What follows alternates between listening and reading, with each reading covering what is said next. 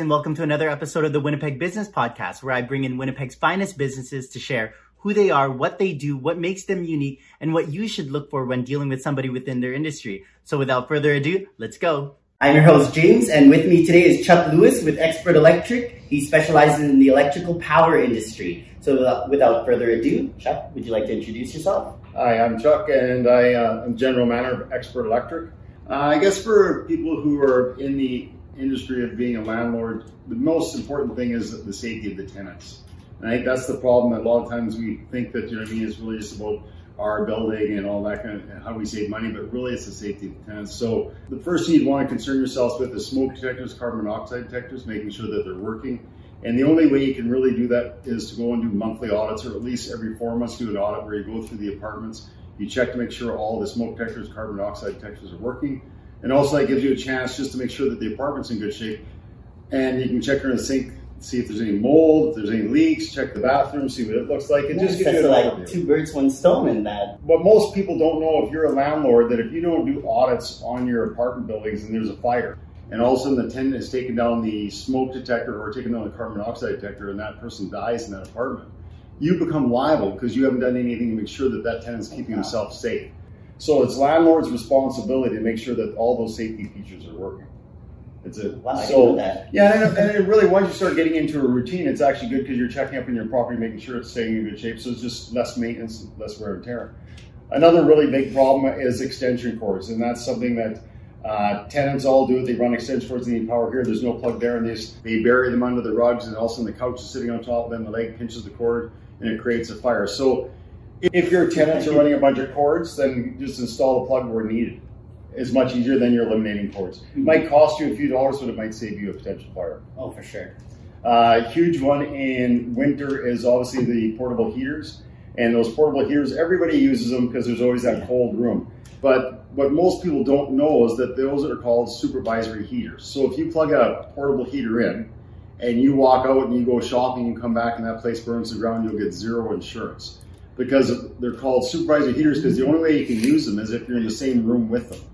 And it's same with those construction heaters for basements, those big 5,000 watts people put in their garages and all that. Those things cannot be plugged in. They have to be hardwired in. So any heater has to be hardwired in. As soon as you plug it in, they're called supervisory heaters. You can't be out of the room with them running. Otherwise, you become liable of losing your insurance. And that's a very big thing because a lot of people throw them under their desk or throw them in their bedroom and then they go shopping and then all of a sudden, like, let's face it, if there's a fire, you as a landlord, you're not going to get your insurance. So it's always better off just to install heaters where needed and then talk to tenants if they're comfortable in the conditions that they're living in. So, you know what, I think I would want to send this exact episode to certain properties that we clean for because, yeah, we clean in the evening and sometimes a little small heater's running and they're left all the time. And then, like I said, and they are the worst ones for starting fires because the cords heat up, they put a rug on top of it, everything like that, and it's just a potential for fire. Some of the other big ones for landlords, and it's just good business, is to, when you're doing your audit, is going in through and checking the dryers to make sure that the lint traps are cleaned out because a lot of times people just keep drying clothes, checking the ranges to make sure that there's not a giant buildup of crud and whatnot on the inside of the ranges. Because let's face it, if you start your cooking and all of a sudden it's got a big buildup and it starts a fire in there, you got to make sure that they know how to put the fire out. And that's another one for landlords. You have to supply fire extinguishers in the kitchens. So you got to make sure that you have something really handy for them to be able to grab, and it's the right rated one for a kitchen so they can put the fire out. Because the last thing you want to do is have a fire in the range and then them go screaming out of the apartment, leaving your building to burn to the ground.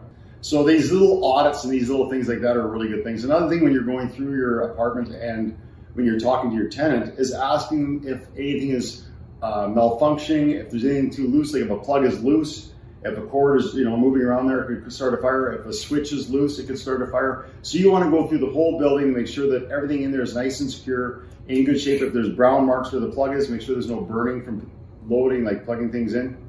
And that's another one too, is like sometimes they'll phone you and they'll say, well, every time I plug in this and I unplug it, there's a big spark. Well, if you unplug anything under load, it's going to have a spark. So you have to make sure to tell them to turn it off.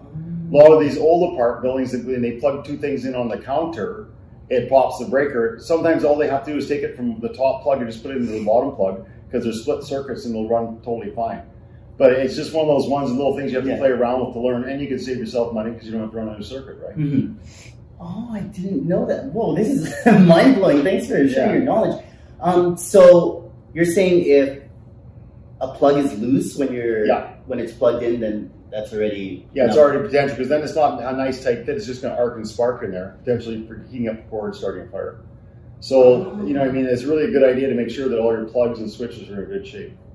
Another one is if you have panels inside of your suite, fuses or breakers, a lot of times, like, everyone wants to be their own homegrown electrician, which is fine, but they oversize the fuses. So if they have a fuse that's popping all the time, they go to the store and they buy a 20 amp or 30 amp, they just screw it in, and that's potential for over amperage for the wire, which causes a fire. You could buy things called fuse rejectors that you screw in, and they can only put a 15 amp in that would protect your panel.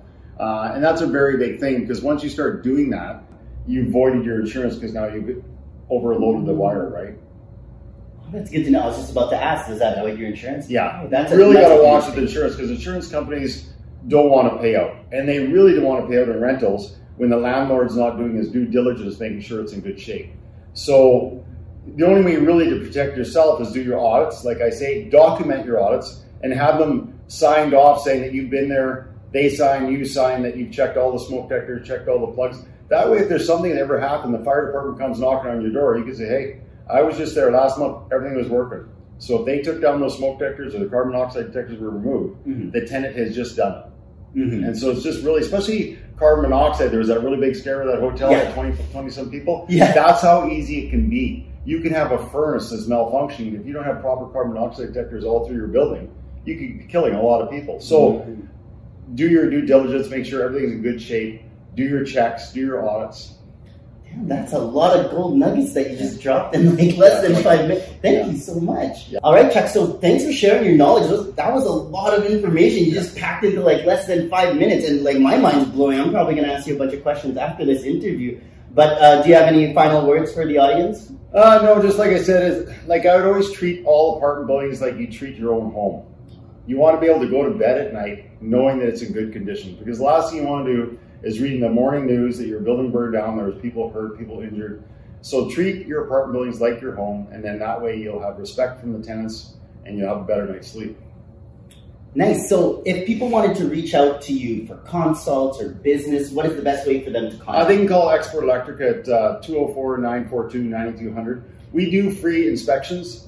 So if you ever need an electrical inspection of your building, or you just want some more advice, give us a call. We'll be glad to come out. Everything is free estimates. Hey, free. We all love free. All right, so that's all for today. Thanks for watching. Till next time, go with the pro.